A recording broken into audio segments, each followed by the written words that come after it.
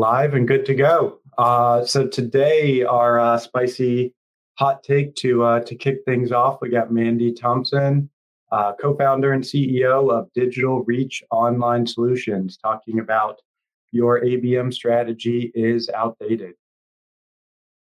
Thanks for having me here. Well, I guess I'll jump right into it since we don't have a ton of time and there are so many things we could talk about, but we'll keep it short. So, here we are with the session. Your ABM strategy is outdated. It probably is. And I'm going to tell you why in just a few slides and a tiny bit of additional information about me. There's an interesting fact that before starting or before really building up this company, I was aspiring to become a professional beach volleyball player. So I love playing competitive beach doubles in my off time, which I don't always have a ton of these days, but when I do, I enjoy playing and watching the game. Okay, so where does this come from? Why am I focused on this topic? I'm very passionate about account-based marketing, account-based sales, and really account-based experience because I think that for many B2B organizations, it's the best way to engage with their customer. But so many organizations get it wrong. I've worked with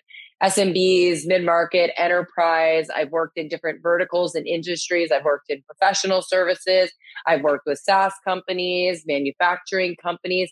And no matter what size or type of company I work with, there are several things that cause their strategies to be outdated. Okay, so the first one we're going to cover is lack of alignment, right? And when we say all revenue teams, oftentimes when we talk about ABM or revenue operations, while everybody says that, customer success is a part of that, oftentimes all of the focus ends up going on sales and marketing.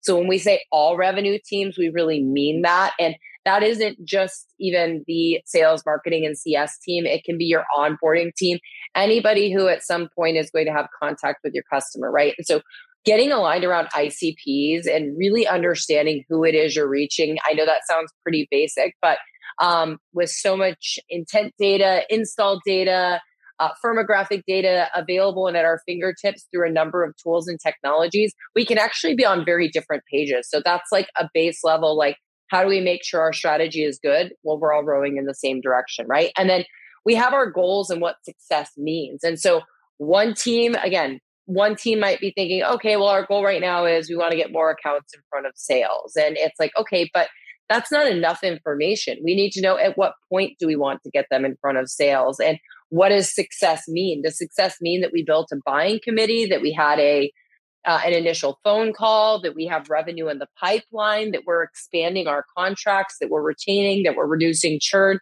And so what is the success of this program?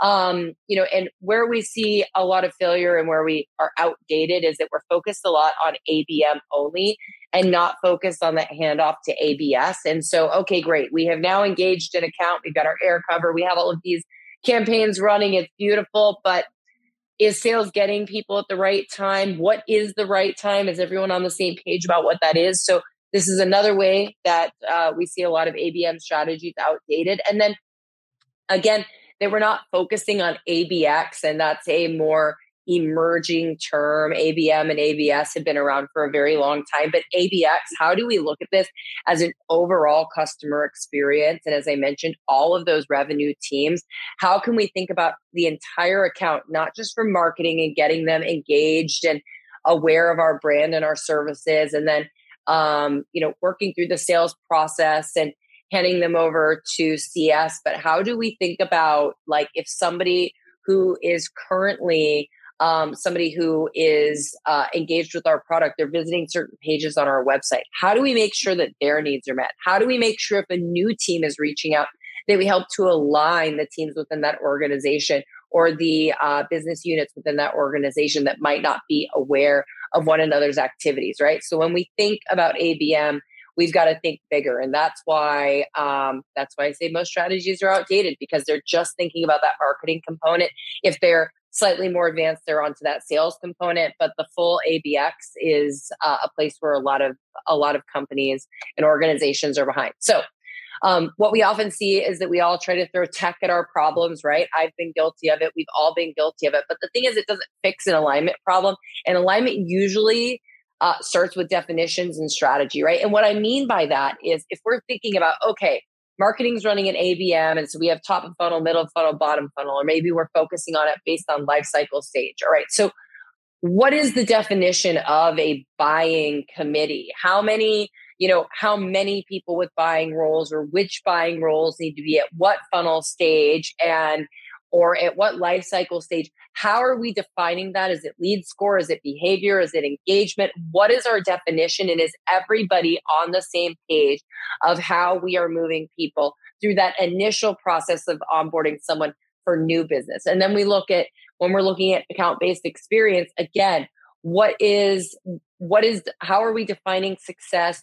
How are we defining the milestones and touch points where we're going to engage accounts and be aware of our accounts so that we can continue this account-based experience beyond just that initial sale, right? And so tech doesn't fix that. Tech can help us to implement and deploy, but we have to all be on the same page. And so that alignment, right? That's why I have this point here that alignment is layered, because now we get into, okay, we have alignment. We're all on the same page on strategy and on definitions, but okay, execution. Are we being realistic with our marketing operations team? Since 80% of the buying process is done before sales is getting in front of somebody in a B2B sale most of the time, how resourced is our marketing department? How realistic are we about how many ICPs we want to target and how many different buying roles and unique campaigns and retargeting efforts and different creative and media that we want to run? We want to make sure that not only are we aligned on strategy, but that we can actually execute. And then when are we iterating? What do we decide that we're iterating based on? And how are we going to continue to improve this? This is not just like anything in marketing, sales, and revenue. It's not one and done. So most of the organizations I see, we don't have these plans in place for realistic resourcing, ongoing growth and progression of the campaigns. And so we have got to make sure that in addition to that, we're thinking about the campaigns after the initial sale, or else we're missing out on the benefit of an ABM, ABS strategy, because as we all know, it is 7 times more expensive to get new business than to expand the accounts that we already have, prevent churn, all of that fun stuff.